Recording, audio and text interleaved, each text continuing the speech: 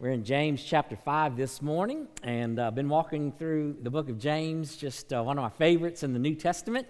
A lot of practical information, James 5, 19 and 20, last two verses of our study. I've thoroughly enjoyed walking over the last several months through this book, but what an incredible book it has been. So James, it's an incredible book. So James is the half-brother of Jesus Christ, right? His older brother happened to be Jesus Christ, half-brother, that is. And so what he had was he was privileged to be able to have a front row seat to watch the living Word every single day of his life. He had the privilege to be able to see what Christianity really looks like to its perfection, because Jesus Christ was his big brother. Imagine that. And so he writes a letter that's really full of practical application and illustration, just simply saying, hey, listen, it's great to have a belief system of Christianity, but the belief system ought to impact your behavior.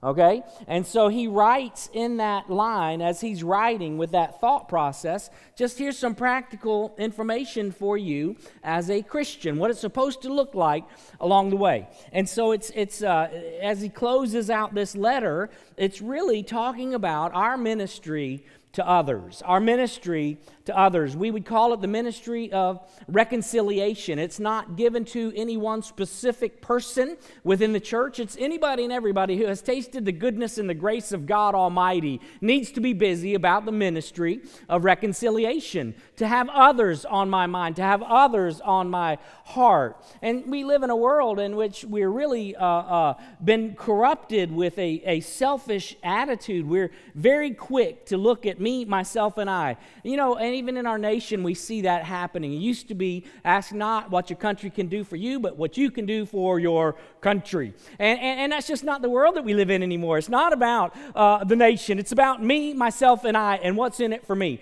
And we see those detrimental impacts even in creeping its way into the life of the church. When you're talking about the church, and when we gather together with brothers and sisters, if we're not careful, what we'll do is we'll evaluate anything and everything that's taking place by my personal preference, about me, myself, and I. And that's not what it's supposed to be about. Not long ago, in fact, there was a guy named Rick Warren. Many of you have heard of his name.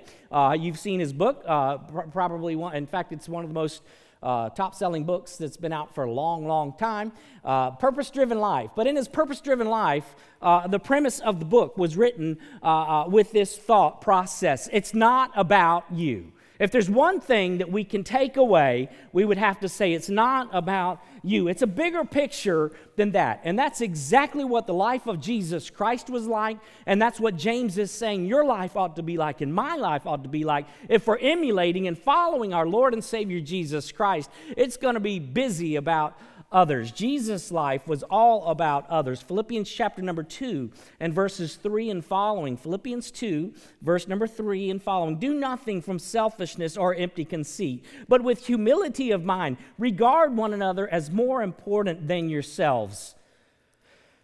Do not merely look out for your own personal interests, but also for the interests of others. Have this attitude in yourselves, which was also in Christ Jesus, who, although he existed in the form of God, did not regard equality with God a thing to be grasped, but emptied himself, taking the form of a bondservant and being made in the likeness of men. Being found in appearance as a man, he humbled himself by becoming obedient to the point of death, even death on a cross. And when you think about what God is saying to us in his word today, it'll change everything that you do. In other words, God says, I want to use you. Listen, I want to use you. If you have been saved, if you are a blood-bought child of God, I've been born again, and God wants to use me to impact others for all of eternity. That's a big deal. God wants to use me. God wants an instrument in his hands. He says, I want to use you. I want you to be my instrument to impact them for all of eternity. It changes everything. In fact, when we come with so much more significance with which we live life, not just at workplace, but even as we gather together on a Sunday morning like this, because I'm not coming to evaluate the sermon. I'm not coming to sing a song and say whether it was my song or not my song. I'm coming to say, man, God, I want to be used by you to encourage somebody today around me. And so when I come, I'm not walking away saying, well, nobody talked to me today. How many times do I hear that? For goodness sakes. Been a member of this church for 20 years, and then you're going to complain, nobody talked to me. When does it become your church and that God would say, man, I want to use you to impact somebody around you? Y'all all right? God help us. Just recognize, man, it's not about me. I'm thankful to be saved and grateful to God to save me. But listen, if he didn't have a plan and a purpose, he could take me home. But he said, I'm going to leave you there. Why are you leaving me here? Because he wants to use me, and he wants to use you. And it's all about others. There's two groups of people that we're talking about this morning. We're talking about struggling saints and sinners. The ministry of restoration for saints and redemption for sinners, all under the umbrella of what we would call reconciliation. God says, I want you to be a part of that process. I want you to be a part of that process. He says in verse number 19, my brethren, save people. My brethren, if any among you strays from the truth, and one turns him back, let him know that he who turns a sinner from the error of his way will save his soul from death and will cover a multitude of sins. You know, it's interesting when you're looking at this passage of Scripture because I believe he has in mind, and he's writing about two different groups of people. Again, the restoration of a loss of a saint, someone who is struggling, someone who is straying. He uses the word turns twice, once in verse 19, once in verse 20.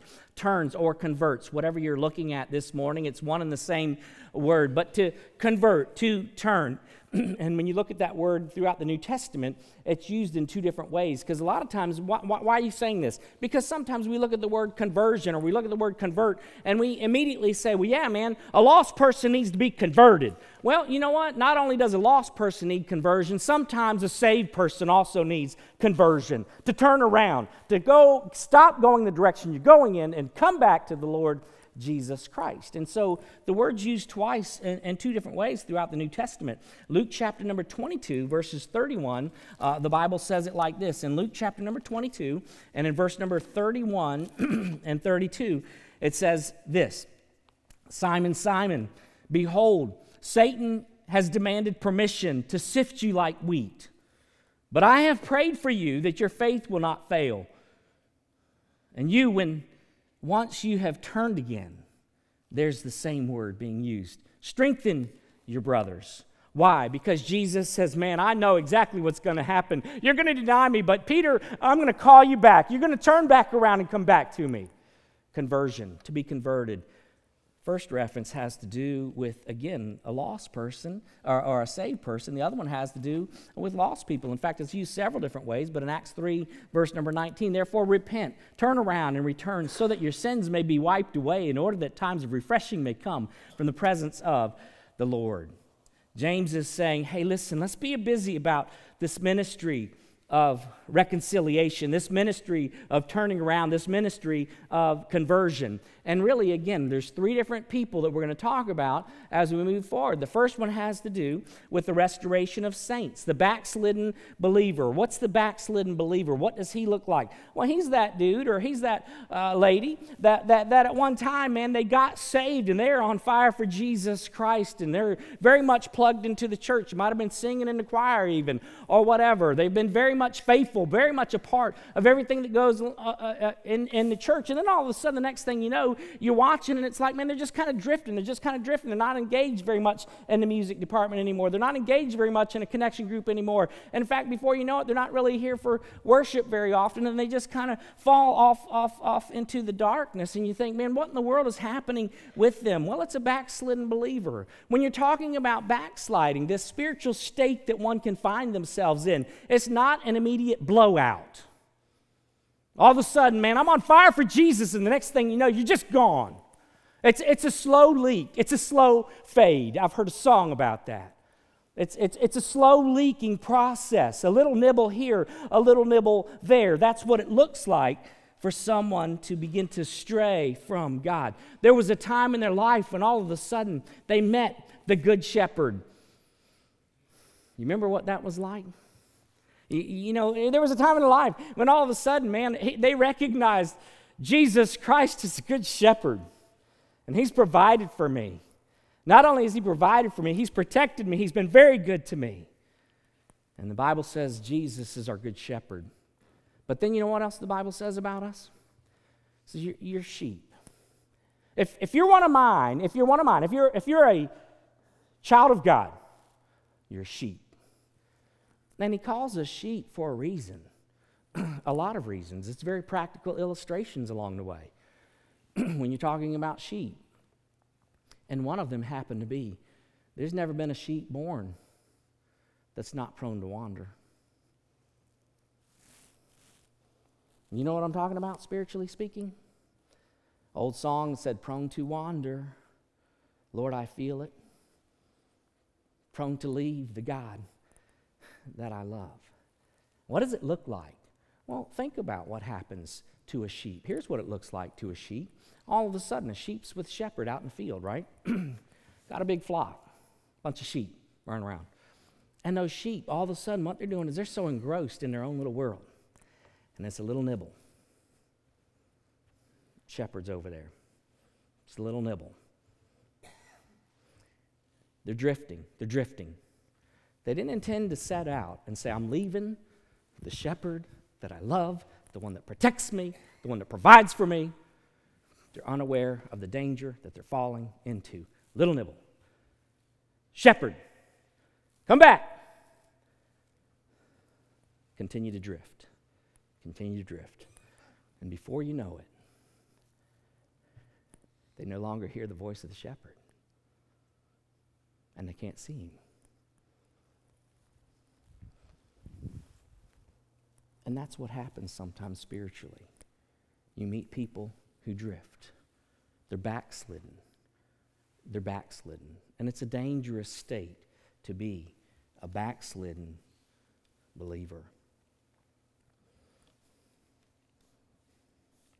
We begin to wander from our word. You know, there's a time when you get saved, man, and you're so excited. And you look forward to opening the Word of God. But then all of a sudden, you begin to drift.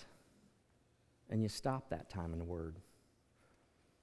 There was a time when you look forward to worship, and you gather together with brothers and sisters. And it's not just worshiping one day a week, all right? We're talking 7 days a week. But especially those moments when we would gather with the saints, man, can't wait to get together and worship.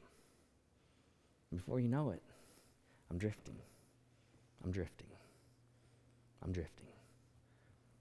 Used to share the gospel. Used to have a heart for others. I don't even see their need anymore. Drifting. A backslidden believer.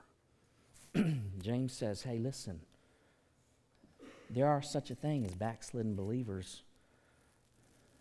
And maybe you're here today, and that's who you identify with. Come back to Jesus. James, in these verses, is saying, hey, here's what you need to be about. You be what we would call a beckoning believer. What do you mean by a beckoning believer? Call them back. Seek reconciliation between them and God. Whether they be a backslidden believer or a person that doesn't know Jesus, they need to be in right relationship with Jesus Christ. So be busy about beckoning others along the way. It says one who turns them back. Not just a preacher, not just a deacon, but any of us, all of us, we need to be busy about this ministry of reconciliation. He says in 2 Corinthians chapter 5, verse number 18 and following, 2 Corinthians chapter 5, verse number 18. Now all these things are from God, who reconciled us to himself through Christ. Aren't you thankful to be reconciled? And how patient he has been with me. And he gave us the ministry of reconciliation, namely, that God was in Christ reconciling the world to himself, not counting their trespasses against them, and he has committed to us the word of reconciliation. Therefore, we are ambassadors for Christ, as though God were making an appeal through us. We beg you, on behalf of Christ, be reconciled to God. The ministry of reconciliation, a beckoning brother. How does that look practically? This morning, I'm going to give you, I've got 4 things I wrote down. It doesn't exhaust the subject of reconciliation, but I'm just saying if we're going to be busy about the ministry of reconciliation and take it seriously, I think there's some things that we need to be busy about. Number 1, when you're talking about the ministry of reconciliation, to be a beckoning brother, you need to make sure you're doing it prayerfully, to do it prayerfully. The Bible says over in 1 Corinthians chapter number 3 and in verse number 9, 1 Corinthians chapter number 3 and in verse number 9, for we are God's fellow workers, you are God's field and God's building. In other words, what was happening and the Apostle Paul was addressing is that at the end of the day, I want to be an instrument in the hands of God, but God alone can do the work. God, help me to work with him, help me to work and just be an instrument in your hands. And so prayerfully, what we do is we recognize that God Almighty, I know that there's nothing that I can do apart from you, but I'm praying that your Holy Spirit would go in front of me and that you would begin a great work in their heart and in their life, and that you would open their eyes, that you would give life to the dead, because only you can do that.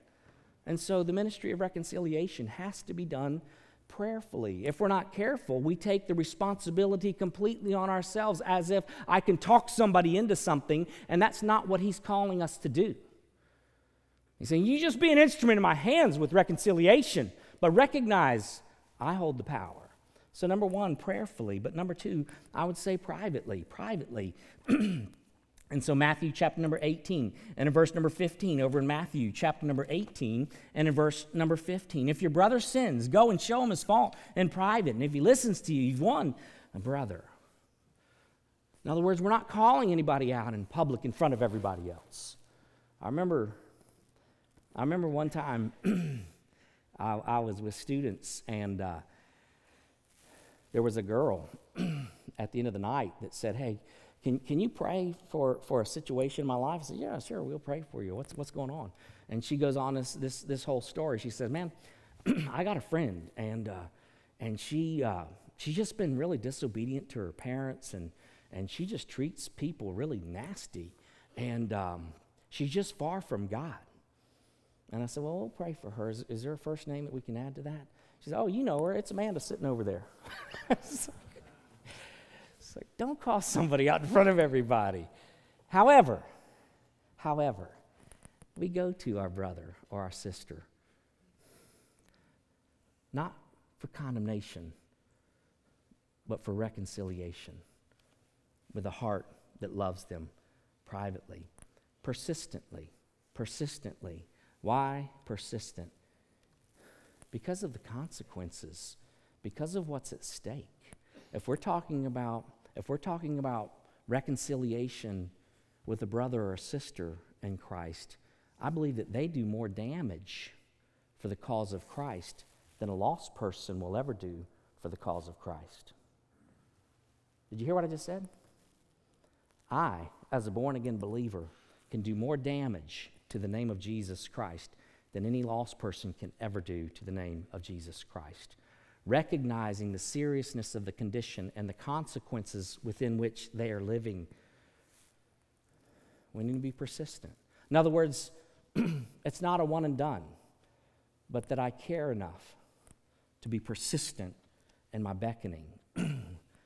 He says, if you're talking again, he says there's a death involved in this process, and one of them happens to be spiritual. The other one happens to be both physical and spiritual. In other words, a brother in Christ can lose his testimony and damage the cause of Christ, but the one who's lost completely is perishing. Why persistent? Because I understand the consequences of the state in which they're living. God, help me be persistent. Don't give up on these people. There's damage that's done, damage to the name of Jesus Christ. Damage is done even among the brethren. You know, the Bible says in 1 Corinthians chapter number 5 and in verse number 6, a little leaven leavens the whole lump. In fact, the Apostle Paul in that chapter is dealing with sin among the brothers, and he's simply saying, hey, listen, do you understand the impact that a persistently sinning brother or sister has amongst the body? Why is that? Because a lot of times what we do is we'll justify our own actions based on a professing believer. Well, they do it, so it must not be that big of a deal. I mean, they do it all the time. It's not a big deal. And he's saying, hey, listen, understand the damage it's done, but the damage also that's done to a person themselves, whether it be, again, a lost person or a saved person. When you're living in that state, man, there's damage that's done in sin. So be a beckoning brother. Make sure you're persistent with the ministry, but not only being persistent in the ministry. And in fact, I would even add, let me add one more thing. Let me add two more things. That's under 3A and 3B, all right? But when we're beckoning, I would say two things to it. Number one, no absence ought to ever go unnoticed. What do you mean? Man, I'm in a small group, and Billy Bob wasn't here today. Somebody ought to reach out and call Billy Bob. I missed you. I missed you. I mean, you say, why would you do that? Because I hope you did miss them, number one. But number two, I want them to know, hey, we need you. I want you to be a part. Make sure you're walking. Make sure you're walking. It's a little bit of accountability, so you reach out. B, number two, under 3.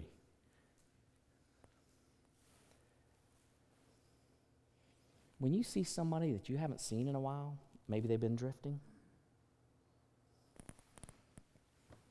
don't go up to them and say, man, it's been forever. I hadn't seen you since last Christmas. No. Please don't do that. It's a sensitive thing. If someone's struggling, it's sensitive. And if you're faithful, it's like, they ought to be here anyway. Oh, yeah, you can say that. But I'm just telling you, be gentle. Leads us into number 4, lovingly seek reconciliation. Lovingly seek reconciliation. Do you remember the story of Peter with the Lord Jesus Christ? When Jesus said, hey, you guys are going to deny me. And Peter was so adamant, man, I'll die for you. I'll never forsake you. And he said, oh, you will. In fact, 3 times before the rooster crows. You know the story. You remember that? And the Bible says that Peter denied Jesus 3 times. And in Luke's gospel, it says that when the rooster crowed, Jesus looked at him. Eye contact.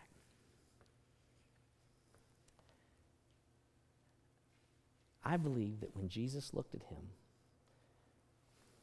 do you know there's a way that we look at people? And it matters. It speaks. It speaks. I can look with eyes of love and compassion, and I also can look with eyes of criticism and condemnation. And I believe that Jesus Christ, in that moment, looked with eyes full of love and compassion. Peter, I prayed for you that you turn around. And I want you to know that I love you. A beckoning brother needs to beckon others lovingly. God help me to be busy about the ministry of reconciliation amongst backslidden believers, but also sinners. Verses 19 and 20, my brethren, if any of you strays from the truth, one turns him back, let him know that he who turns a sinner from the error of his way will save his soul from death and will cover a multitude of sins. The redemption of sinners. You know, God said to his people, I want you to be my witnesses. He didn't give that job to angels. He gave it to us. Why? Because we have tasted the saving grace of God. And he says, you know, they don't, what it's like to be lost. And you know what it's like to be forgiven. And you know what it's like to be reconciled to God through Jesus Christ. I want you. You are my plan A. And there's not a plan B. And yet, when you look at Scripture, and the Bible says, I want you to go and make disciples of all nations, baptizing them in the name of the Father and the Son and the Holy Spirit. And yet, when you engage people and you begin to talk to people, I believe that amongst the people of God, the most common sin committed is the sin of omission. What do you mean the sin of omission? Let me ask a question. When's the last time you engaged somebody with the gospel of Jesus Christ? And I know there's a thought out there that says, man, I don't have to speak, don't have to use words. Sure you do. Sure you do. That's what a witness does. Wouldn't you hate to be charged with a crime and have a witness in your defense go up there and say, I'm witnessing. You know this guy?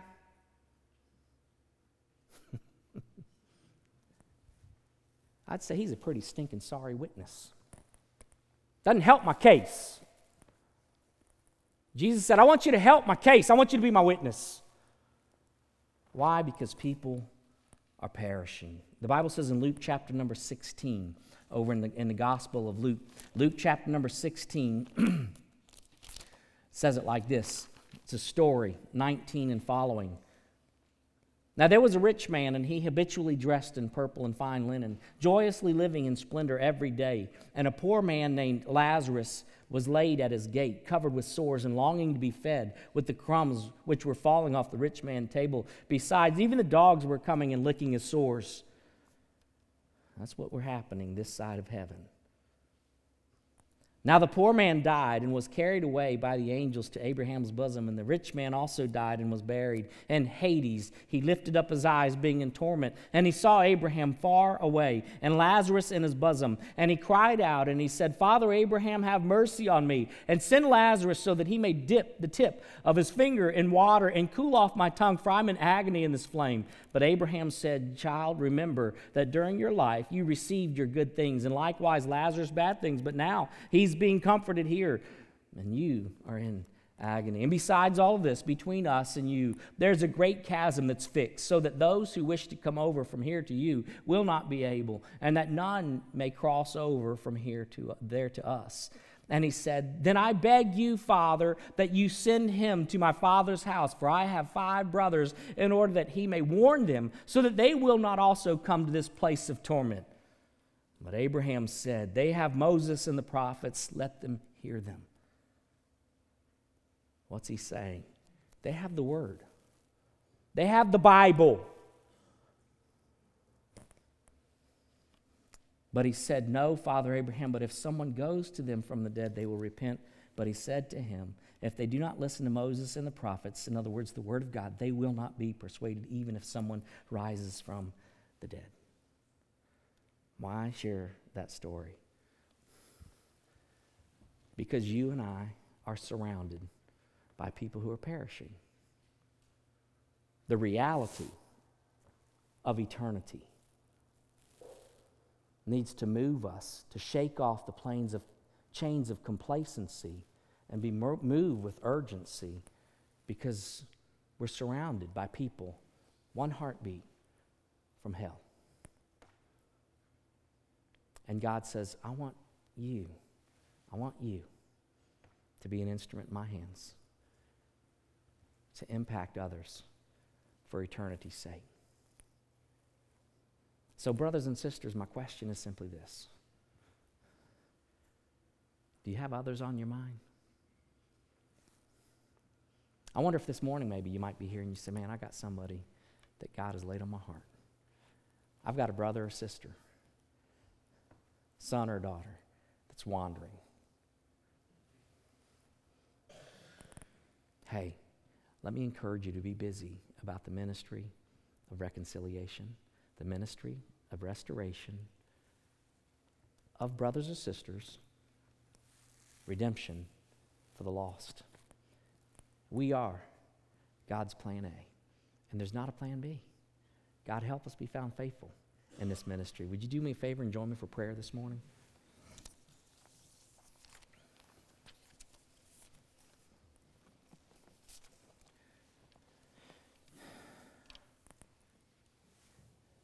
Today we're going to pray, and after we pray this morning, we're going to be partaking of the Lord's Supper today.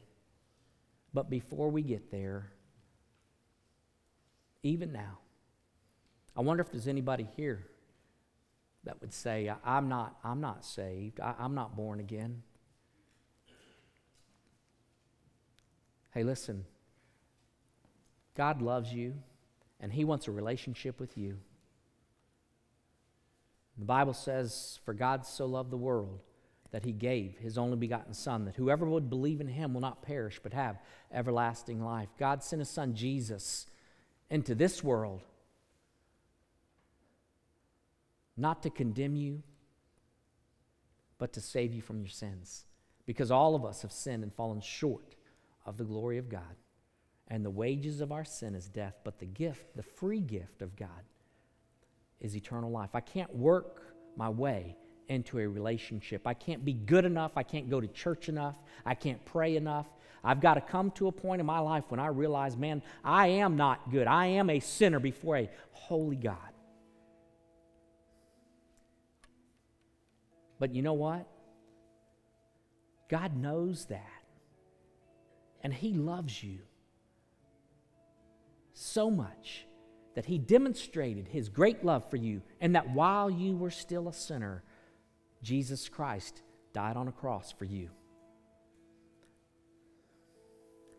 Because without the shedding of blood, there could be no forgiveness of sins. And your sin is what separates you from a holy God. And today, if you will receive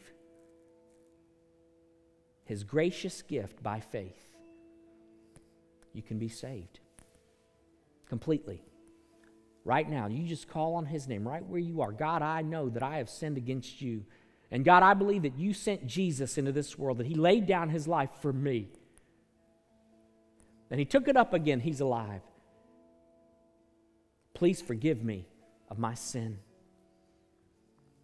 Turn around, turn away from, repent, convert, come to Jesus. Call on Him while you may. Maybe here this morning you'd say, man, I'm a backslidden believer. Man, there was a time when I was on fire, but I have drifted. I've nibbled and wandered and drifted. And I am not near my shepherd. But I want to be today. I want to be. Hey, convert, turn around. Come back to Him. Come back to Him.